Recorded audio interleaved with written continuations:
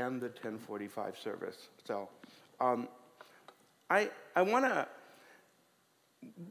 what I want to do is, first of all, I want to talk about something I think every one of us face right now. The title of my message is Living Above the Fear, Fatigue, and Frustration. And all of those are, or at least part of those, are a major issue in most of our lives at this particular point.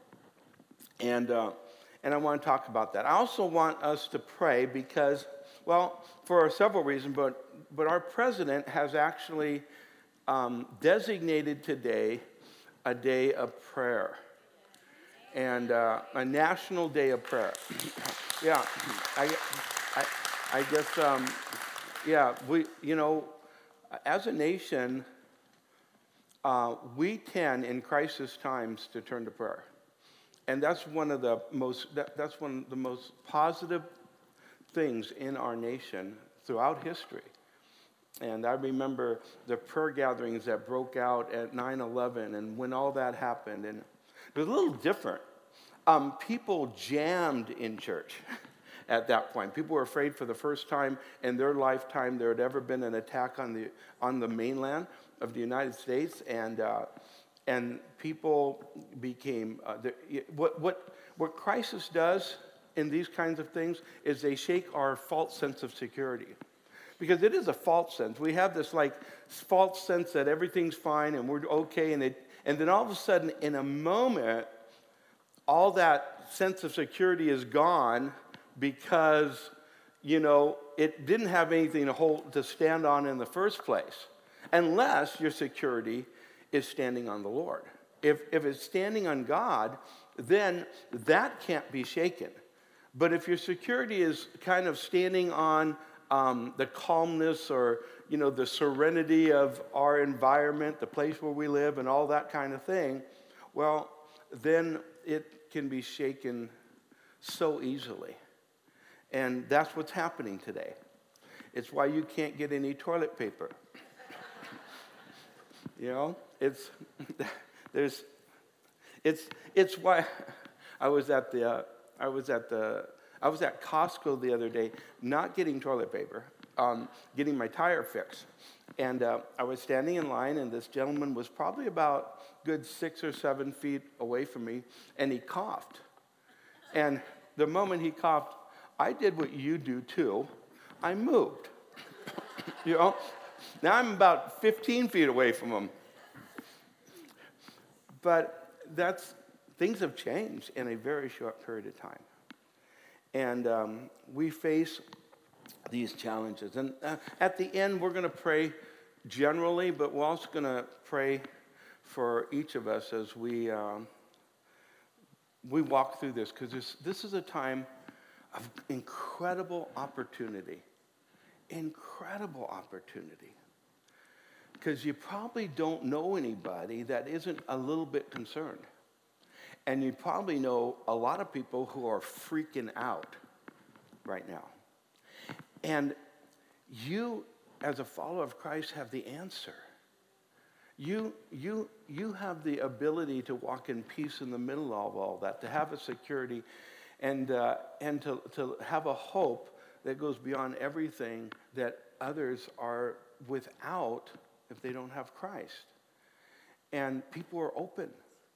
They're open. They might not be open to come to a large church gathering, but they're open to come into your home.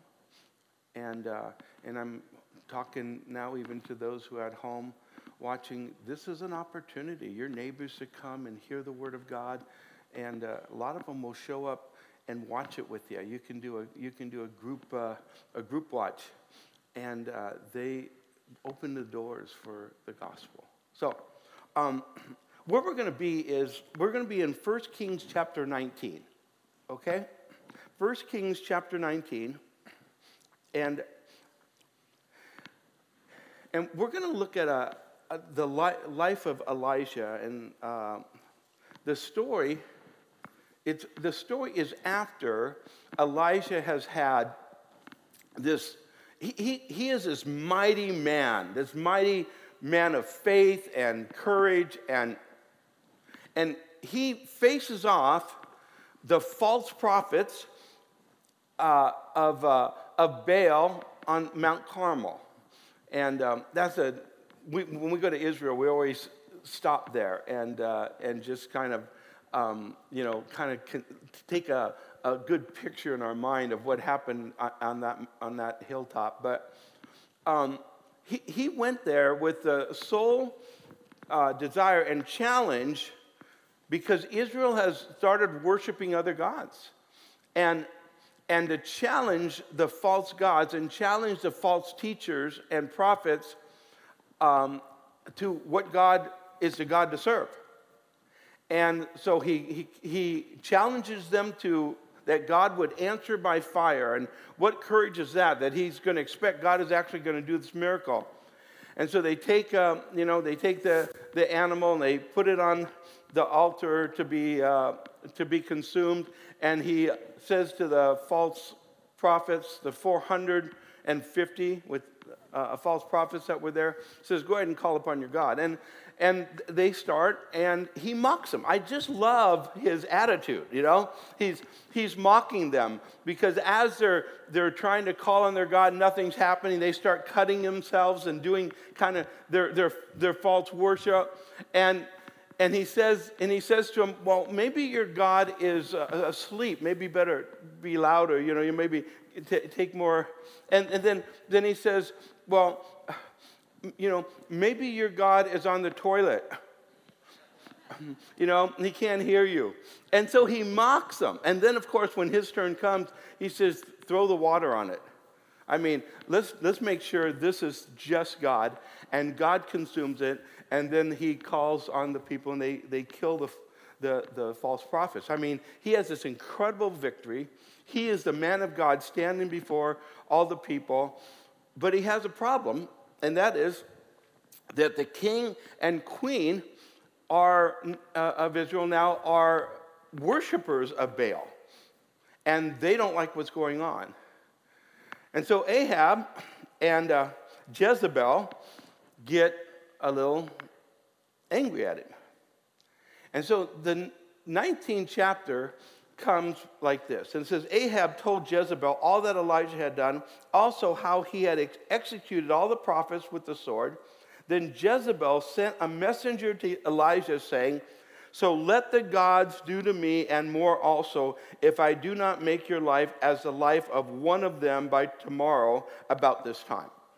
So Jezebel threatens Elijah just after this. And you would think this guy goes, what you think I'm worried about you? I just handled 400 false prophets. Why am I worried about you? That's not his response. But there's a question too, why she in fact notifies him that she's sending somebody after him to kill him tomorrow. Why did she say, I'm sending someone to kill you tomorrow? See, if Elijah would have even thought this logically a little bit, if he would even started there, he would have known two things. One, after he just did this, she would be hard-pressed to find anybody in Israel willing to go and kill the prophet after that happened. But he also would have known and thought that she wasn't after killing him. She was after humiliating him and discrediting his God. So what she does is she threatens him, and he actually falls into her trap. And he chooses, and he runs, he takes off. That's exactly what she wanted. She didn't want him around affecting all these people, because all these people now are saying there's only one God in Israel, and Elijah's the prophet of God, and all these people are becoming converts, if you would. They're leaving the false gods and leaving all the false prophets, and they're turning to the Lord. A revival is about to take place in Israel, and instead, what happens is Elijah buys into the deception, buys into the plan, and runs. And now he's taking off. Now it's what's not said that is probably the most important thing of this story. What's not said, you'll notice, is it is not said that Elijah, after hearing that news, falls down on his face before God, gets on his knees before God, and prays. That's what's not said. It just says that he decides, when he saw that, he arose and ran for his life and went to Beersheba, which belongs to Judah. Now, this irrational act, if you would, he runs 80 miles, and him and his servant goes with him. He goes 80 miles. He's running, getting as far away as he can. And, 80 miles in a car isn't that bad, but it's a pretty good trek on your feet. And then it says he left his servant there. So he runs 80 miles to Beersheba, and then he leaves his servant there. Now, it doesn't tell us why, but he leaves his servant there, and he himself went a day's journey into the wilderness. So he gets away, so he's all alone. And he came and sat down under the broom tree, and then it says, and he prayed that he might die. Now, this mighty man of prayer, this mighty enough to make the rain stop and the dew stop for 3.5 years, and then mighty enough to make it start again in prayer, this mighty man, Elijah, who, by the way, is one of the few men in the Bible who would never die, prays that he would die. And he first isolates himself, because this is what fear will do. Fear will isolate you from others. And so he isolates himself, and then he prays a prayer that thankfully God doesn't answer. God doesn't answer every prayer, and aren't you glad? There are some prayers that should not be answered. And because if they were answered, they would have ruined things in your life. They would have short-circuited things in your life. You would have less of what God wants in your life when some prayers have been given and God said no to them. See, Elijah was going to live, not only live, but he was going to live a fruitful, better life after this than before. God had some great plans for him. He was going to live beyond this, and God was going to work through him in mighty, mighty ways. And God was not done with him, but Elijah was ready to be done. And if you see the attitude, what has taken place in his life, he was at the mountaintop, and all of a sudden, it didn't take much. His security, his security was gone. His false security was gone if he's relying on, his ability to protect himself. And all of his hopes about his future all gone in just a moment. But now he asked God if God would, just let him die. He wants to die. And he said, "It is enough now, Lord. Take my life, for I am no better than my fathers." So instantly, he takes blame for his unworthiness. Maybe he thinks God is fed up with him. Maybe he thinks God is behind this. Maybe God is doing this. God wants him dead. Maybe that's what's going on. But whatever it is, it's fear.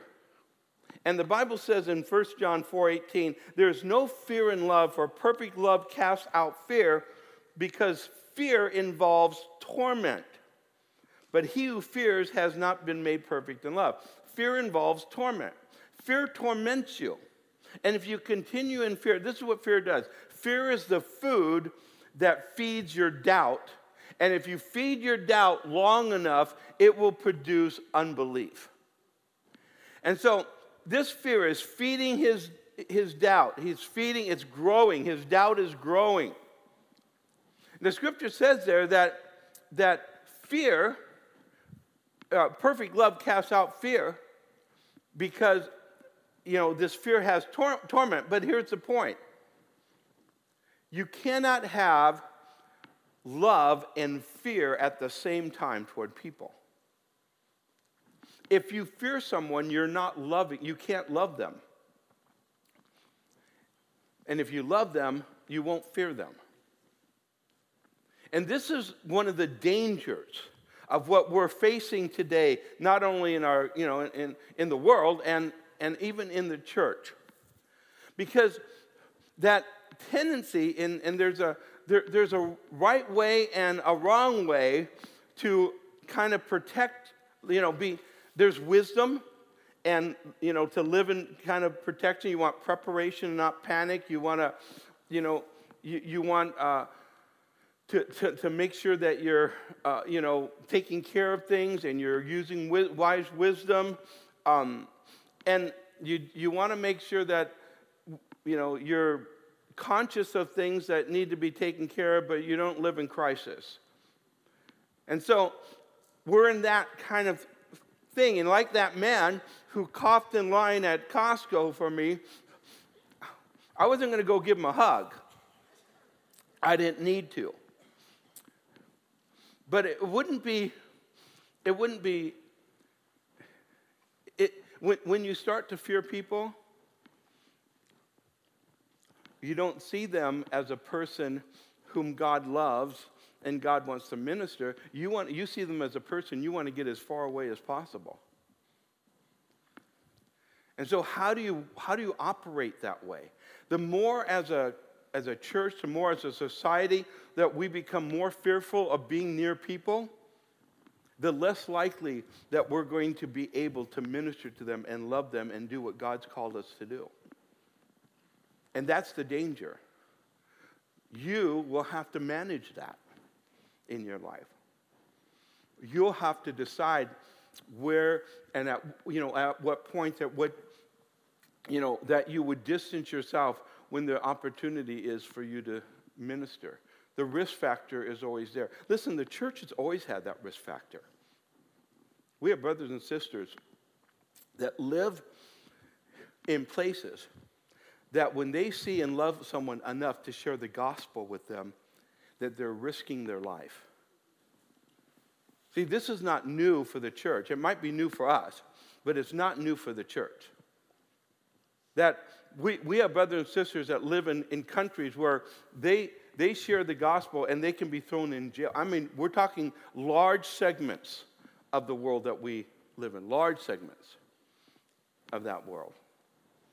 Whole, large places, for instance, in India.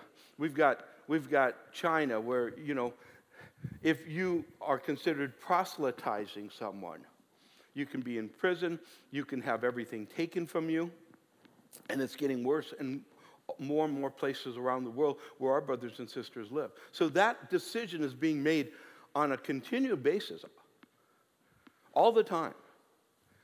Now we find ourselves in those kinds of dilemmas in our own life, and how we manage that as followers of Jesus Christ in wisdom. In wisdom. Now, it says, fear involves torment. But it also, listen, fear also produces fatigue. See, there's fear and there's fatigue. Some of us are getting worn out just because of the ongoing pressures that are more and more around us. And people are tired. In fact, it's interesting. I talked to several people this week, and they just said their answer to how are you doing was, I'm tired. I'm worn out. Anything more going on? Well, a little bit. But there's things to manage. But a lot of it's going on in our minds. A lot of it is the concerns about, the economy, the concerns about, people that you love getting infected. There's those kinds of concerns that are going on right now.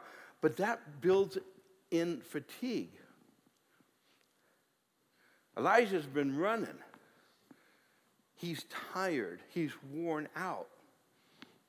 And the scripture says here in verse 5, then as he lay and slept under the broom tree. So he's sleeping, and suddenly an angel touched him. and said to him, arise and eat. Now, why is the angel waking him up and telling him to eat? Well, he hasn't eaten. Then, so he said, then he looked, and there by his head was a baked cake of coals and a jar of water. So he ate and drank and lay down again. See, the first ministry to Elijah is to his physical needs. That's what God is doing. God is taking care of him physically. It's not always in that order, but sometimes it needs to be. It's important to take care of yourself physically, especially when you're getting worn out, and to sleep and to rest. But some are just drained mentally right now, and we need to be aware of that. And then it says, and the angel of the Lord came back and the second time and touched him and said, arise and eat, because the journey is too great for you. See, God has a plan for you, and I'm going to get you restored. And so he feeds him, and he says it's time to get going. And he's going to do a 40-day trip, 200 miles, to go and get where God wants him to be. And God's going to speak to him. And then it says in verse 8, and he rose and ate and drank, and he went in the strength of the food 40 days and 40 nights as far as Horeb, the mountain of God. And there he went into a cave and spent the night in that place. And behold, the word of the Lord came to him and said to him, what are you doing here? Now, I want to say this. God gave him the strength, sent him off on a journey. He gets to where God has taken him. He's in a cave, and now God asks the question, what are you doing here? I don't think it's the location he's asking him about. I think he's asking him, what are you doing here? What's going on with you? How did you get to this? You mighty man of God, you mighty warrior. How did you get to this place where you've been running? You've totally just discounted your ministry. You're in this cave. How'd you get here? Some of us maybe are being asked that question from God right now. How'd you get here? How'd you get so beat up? How'd you get so filled with doubt? How did you get to this place in your life? So God asked Elijah this. And Elijah shares his frustration. And he said, I have been very zealous for the Lord God of hosts. Okay. In other words, he's saying, I don't deserve this. I've been zealous for God. I'm the one standing up for God. I've been doing it, so, I have a good heart. For the children of Israel have forsaken your covenant. It's them. They got a problem. I'm frustrated. Why am I frustrated? I go to the store and I can't get toilet paper. I'm frustrated with these people. The crowds of people, frantic. They've gone wild. We have a friend who was at the store. They had waited finally. They weren't one of those in the first crowd to store up the toilet paper, but it was time to get some. So they went to the store, got some toilet paper, put it in their cart, was going around. They left their cart for a second to go get something, and someone came and stole the toilet paper out of their cart. A worse story I heard this week was an elderly man, a friend of someone in our church, went to a store. It was kind of hard for him to get things, but he needed to get a few things. And he just went to the store and had a couple of things. One of the things he had was a jar of pickles. And I can't remember what the other one was. And someone walked up to him. This guy walks up to him and says, I want those pickles, and took it out of his hand. Yeah, you want to be there, right? At that point with a bat in your hand. I'm not that. How could, what frustration, talk about frustration, right? Zealous for the Lord.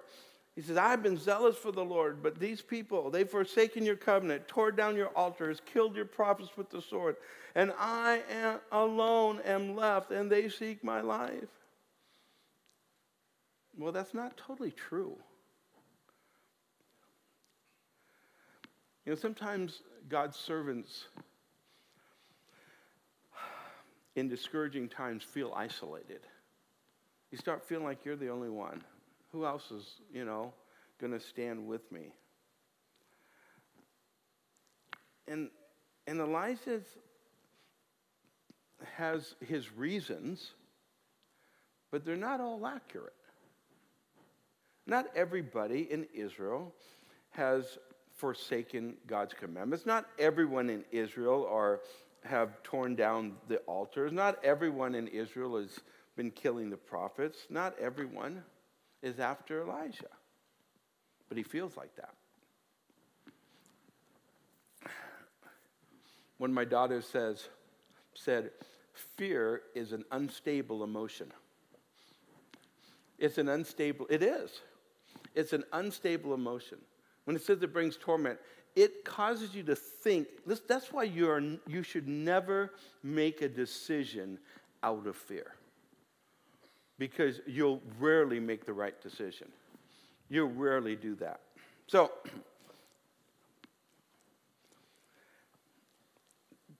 this is what God does. Then he said, go out and stand on the mountain before the Lord, and behold, the Lord passed by, and a great and strong wind tore into the mountains and broke the rocks in pieces. I mean, that's quite a wind before the Lord. But the Lord was not in the wind. And after the wind, an earthquake, but the Lord was not in the earthquake. And after the earthquake, a fire, but the Lord was not in a fire. So, like many other people, Elijah probably only looked for God in the dramatic manifestations. Sometimes we want God, we expect if God's going to do something, it's only going to be big. But oftentimes, it isn't that. Because God wants us to stop and be quiet and to listen. Maybe if Elijah would have started here, he wouldn't have gotten there. And I think that's what God is saying to him. Why are you here, Elijah? And here comes the voice. And the Lord was not in the fire, and after the fire, a still small voice. God whispers. God whispers. Sometimes God whispers and doesn't shout. Sometimes God shouts. But oftentimes God whispers, because when he whispers, we have to calm down. We have to get quiet, and we have to pay attention. When you talk about anxiousness or fear, one of the scriptures that always comes up is in 1 Peter 5:7, where it says, casting all your care upon him, for he cares for you. That is not a strategy. It isn't a strategy. It isn't a 3-step strategy on how to, be healed from your anxieties and worries and so forth. It's a call to relationship. That's what it is a call to relationship. When you're casting your cares, what are you doing? Well, you're taking it to God. And when you're casting your cares, and he says, why? Because God cares for you. So you are in a place of knowing that God cares about your situation. You know God cares about what's going on in your life because God cares for you. When you walk in fear, you forget how much God cares for you. When you're walking in fear and anxiety, you have distanced yourself and you're not sure, you're walking in doubt. Maybe God doesn't really care about me. Maybe God is taking, he's going to punish me like he should have punished my forefathers who walked in sin. I've done the same thing. I don't know what I've done, but I've done something really bad. And we walk away from the confidence that we have in the blood of Jesus Christ that cleanses us from all of our sin. And we're in this place that God is wanting to take and calm us down and say, see, it isn't a strategy to get peace. It's a relationship that brings peace. You get that? When we talk about being anxious, many of us, the first place it goes is to Philippians 4, 6, and 7, right? Be anxious for nothing, but in everything by prayer and supplication with thanksgiving. Let your requests be made known unto God. And then the peace of God that passes understanding will rule your hearts and minds in Christ Jesus. That is not that isn't a three-point strategy. You pray, supplicate in prayer, and then then you're thankful, and then what that does is that works kind of no. All of that is about your interaction and communion with God, because when God intervenes, God can calm your storms. God can heal your anxiety and your fear. God can change your life. God can give you faith. God can do all these things in your life. He's the only one, but God can do that. He can change your circumstance. And so when you pray and then you start being thankful, what are you doing when you're being thankful? Well, you just start the process. It's kind of like, well, how thankful should I get? Well, maybe you ought to be thankful for, 3 or 4 things. Okay, God, I'm thankful for the air I breathe. I'm thankful for the water I drink. I'm thankful for the food. Do I have enough now to get peace?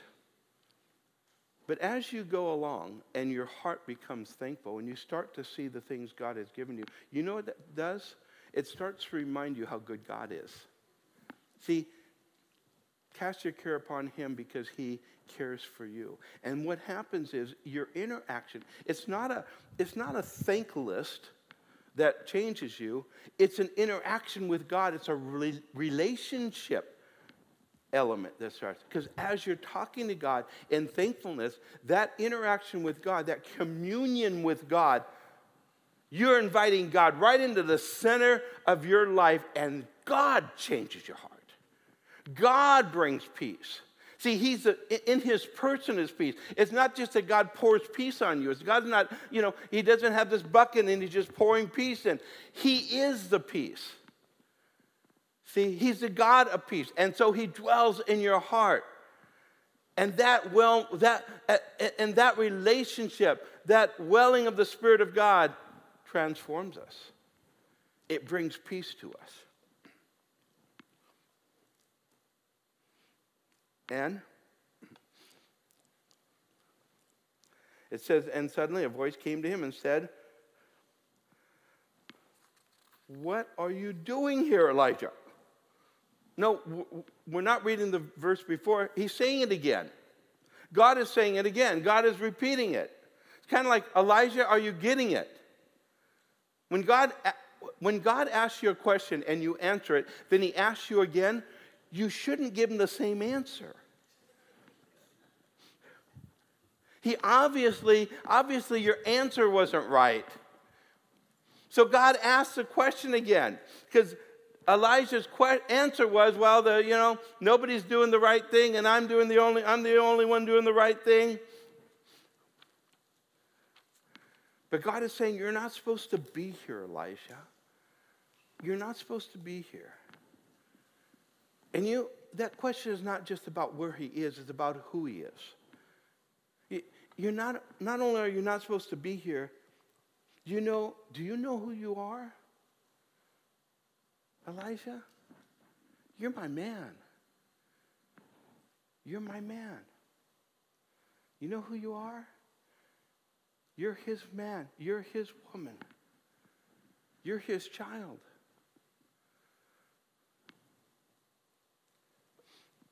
And he said, here he goes again. I've been very zealous for the Lord God of hosts, because the children of Israel have forsaken your covenant, torn down your altars, and killed your prophets with the sword. And I alone am left, and they seek to take my life. Okay, you don't get it, Elisha, so I'm going to give you a project. And the Lord said to him, go, return on your way to the wilderness of Damascus. And when you arrive, anoint Hazael as king of Syria. Also you shall anoint Jehu the son of Nimshi as king over Israel, and Elijah the son of Shaphat as Abel and Moalah. And aren't you glad you're not having to read all these names? You shall anoint as prophet in your place. See, the Lord is now perhaps doing the best thing for Elijah. He's getting him back on track. See, Elijah, you forgot who you are and you forgot your calling. And that's what fear and anxiety does to you at times. That's what frustration does to you sometimes. That's where people go when they're fatigued. Sometimes they forget who they are and they forget their calling. And Elijah has a call on his life. And he missed it because he looked at the circumstances that looked dire. He let his security in God be shaken, and instead of continuing in doing what God had called him to do and to be, he instead decided to run. And this is the temptation that all of us face in this really extraordinary time. Never seen anything like this.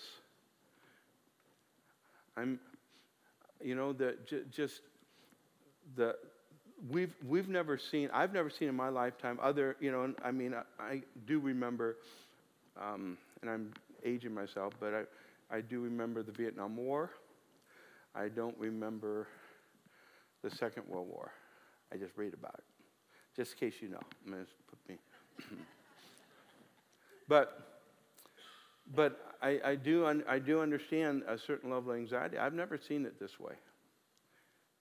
Not in our country. Just kind of franticness that seems to be just welling up, and the media is on it at a different level, and people,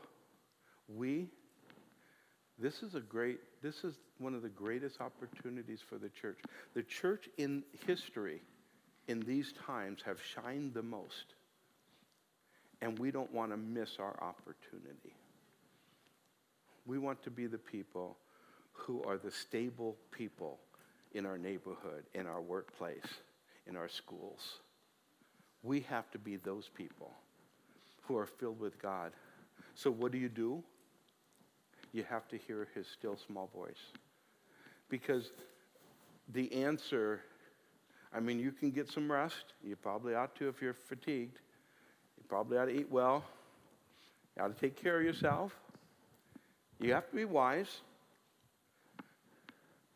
But you have to hear from God. Because you won't have the proper balance if you don't. You have to hear the still small voice of God. You've got to listen to him. You've got to spend time with him. A lot of us have been talking to God a lot. Oh, God, protect us. Keep us safe, Proper prayers. God, curb this. We pray that. Stop the spread of this disease. We pray those prayers. But we can't just fill God's ears. We have to have our ears filled with God's voice. And if we don't stop and listen to God ourselves, we'll never have what's needed to fulfill what God's called us to do and to be. And you, if you're a child of God, if you've accepted Christ, you have a call, you have a purpose in your life that's even bigger than your life. It's even bigger than your life. Don't give that up because you have this instinct to run. Don't give that up. Well, Father, I thank you. I thank you, Lord, the peace that comes from sitting in your presence. There's nothing like it, Lord. Not only in your presence is fullness of joy, in your presence is peace and comfort and security. And Father, I pray that you will, Lord, wherever anyone here today that might be struggling with that, or anyone here who is distant from you, today is the day to come to you. And if you're here and you are distant from God, maybe you've never given your life to Jesus, or maybe I'm talking to those who are watching online right now, and there's some of you there that you're far from God. This is your moment. This is your opportunity to open your heart and say yes to Jesus. And if you just pray, you just ask him, say, Jesus, come into my life. I choose today that you would be my Savior. I ask you to cleanse my soul from my sin. I believe that you died for my sins, you were buried, and you conquered death. I receive you, Jesus, as my Savior. I want to follow you. I ask you'll help me to do that. I pray in Jesus' name. Amen. Amen. I also want to jump in to a prayer. Because our president asked us to pray. And I think we ought to join in with churches around the country and places and people around this country who are praying for our nation and praying for this. There's a scripture one of my pastor friends sent to me this morning, and I felt it was just the right thing. It's in 2 Chronicles 20 and verse 9, and it says this: if disaster comes upon us, sword, judgment, pestilence, or famine, we will stand before this temple and in your presence, for your name is in this temple, and cry out to you in our affliction, and you will hear and save. Amen. Amen. We are the temple of the living God. God's presence dwells in us, right? And we call upon the Lord. Father, we call upon you. Thank you that, Lord, you are the God who hears. You have answered the prayer of your people throughout history. Lord, in our nation, in very dire circumstances, Lord, we have called upon you, and you have risen up for us, even though we were not deserving. But that, Lord, there were a contingency of faithful followers of you, God, who lifted up their voice and said, Lord, you're our only hope. And we are those people today. Lord, you are our only hope. We ask you, God, to just squelch this virus. Just stop it, Lord, in its tracks. We pray, Lord God, for our leaders, and we pray that there would be wisdom. Lord, that they would operate in integrity and righteousness, Lord. That, Lord, you would have your way in their lives and hearts, Father, I pray.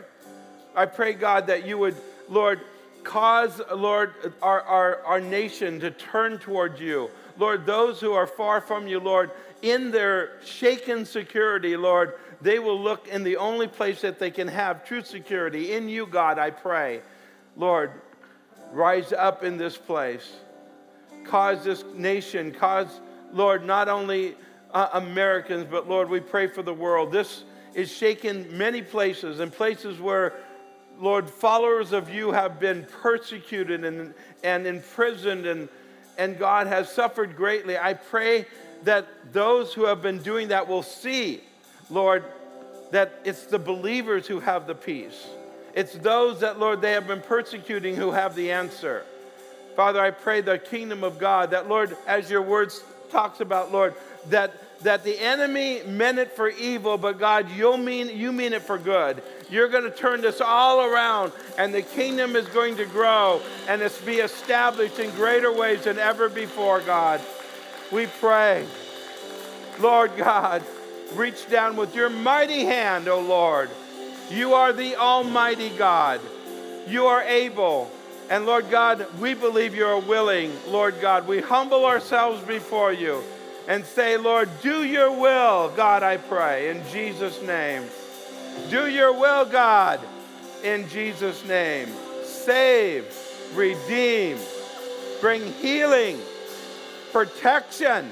I pray for our congregation, Lord, your covering and your protection over the people of God in this church and in our community, Lord, we pray. In Jesus' name. In Jesus' name. Will you agree with that and say amen? Amen. Amen. Amen. Amen, Lord Jesus. Amen. We're going to close in worship. And we're going to dismiss. We are not passing out the offering buckets.